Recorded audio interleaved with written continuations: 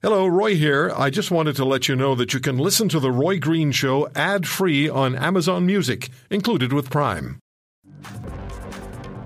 Germany has now confirmed that Russian opposition leader Alexander Navalny was poisoned by a chemical nerve agent, and fingers are pointing at Putin and the Kremlin. Yuri Felshtinsky is a Russian-American historian and commentator. He's co-author of the now banned in Russia book, Blowing Up Russia. His co-author on that book was Alexander Litvinenko, who was also assassinated with nuclear material in London, and a British inquiry pointed directly at the Kremlin as being the cause. Yuri has been a guest on this program many times over the years. His most recent book is The Age of Assassins, Putin's Poisonous War Against Democracy in Russia. Yuri, thank you for coming back on the program. And are you convinced that Mr. Putin is behind the poisoning of Mr. Navalny? I think I am convinced. I think by now, like everybody who is seriously studying what was happening in Russia in relation to poisoning since Litvinenko case, since 2006, is now convinced that Russia is behind, Russian special services are behind, and probably Putin personally gave the order, because by now he's not just the president of Russia, he's actually a dictator. He recently allowed himself to be president of Russia until 2036. I think we do not have illusions anymore.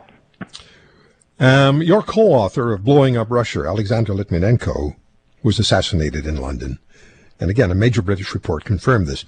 Remind us about why your co-author was killed.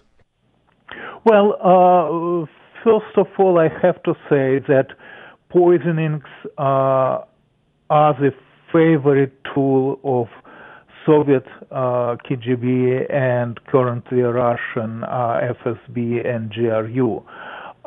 The Litvinenko, in his particular case of November 2006, he was working for KGB for all his life. He defected actually from KGB. He ended in London. He became critical of Putin, and in November of 2006, he was poisoned with polonium-210, polonium-210. And this, as everybody thought, this was the first time when polonium was used as a poison. Indeed, it was not. It was used before in the Soviet Union in '58 when they were trying to poison a defector in Germany, officer of KGB Khokhlov. The same might be true, by the way, about Novichok. The name came recently, of course, and we know this name Novichok because of Skripal case, which is March of 2018. But actually, Novichok was used for the first time in Russia in August of '95, when a major Russian politician and businessman, Kivilidi, was poisoned with Novichok. Okay, Yuri, let me ask you this: why is Putin doing this? And he's doing it very publicly. It appears all the indicators point at him. So why is he doing this, and why so publicly? Well, publicly, because when you kill a person, it becomes public, whether this is poisoning or a gun or a bullet. They carefully select those people who theoretically might become the next president of Russia. This was the case of Boris Nemtsov, who was killed in Moscow in the middle of the day by bullet in 2015. And this is now the case with Navalny, because if something happens in Russia, like in Belarus today, or like in Ukraine in 2014, if something goes on, with Putin, who knows, if he dies tomorrow, who is going to be the next president? That's what these people are trying to be sure of, that there are no leaders of opposition who would be able to compete with Putin for power while he is alive or when he is dead.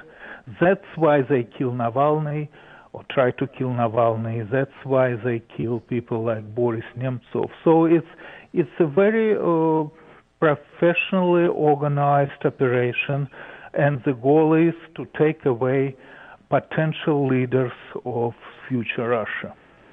Does Mr. Putin care at all, or does he fear Western politicians' response? Unfortunately, not anymore. When Litvinenko was poisoned, and this was the first famous case of 2006, the reality was that the crime was committed, but there was no punishment. And since that time, several more people, as we know, were killed or poisoned. And realistically, there is nothing what we can do with Putin. I mean, literally nothing. When he invaded Ukraine in 2014, some sanctions were introduced, but again, the punishment was much smaller than the crime. And for practical purposes, unfortunately, the crime is happening unpunished.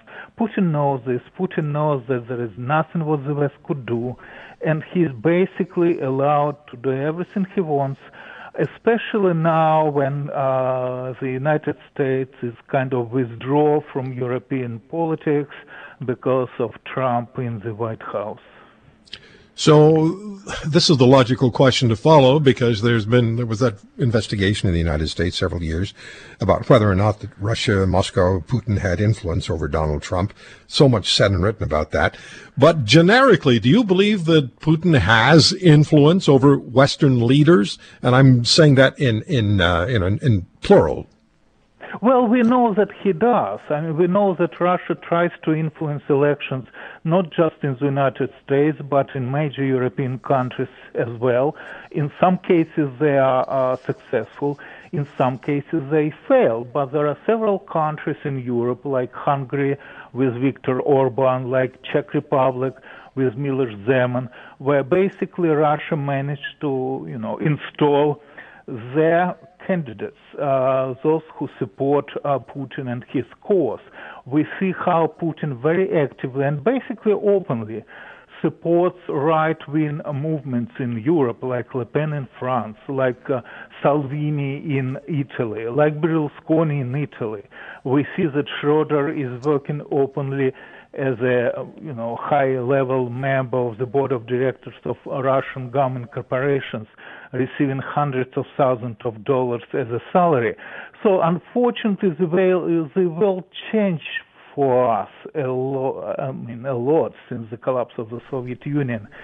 And until, I guess, the attitude of the current leaders of Europe will change and will stop see Russia as a partner and will start to see Russia as an enemy, nothing will change in relations to Putin's ability to influence Western politicians and Western politics. Because when the Soviet Union existed, this would be a crime to cooperate or collaborate with the Soviet government. Now it is not, and this is a very, tricky situation. If you want to hear more, subscribe to The Roy Green Show on Apple Podcasts, Google Podcasts, Spotify, Stitcher, or wherever you find your favorites. And if you like what you hear, leave us a review and tell a friend. I'm Roy Green. Have a great weekend.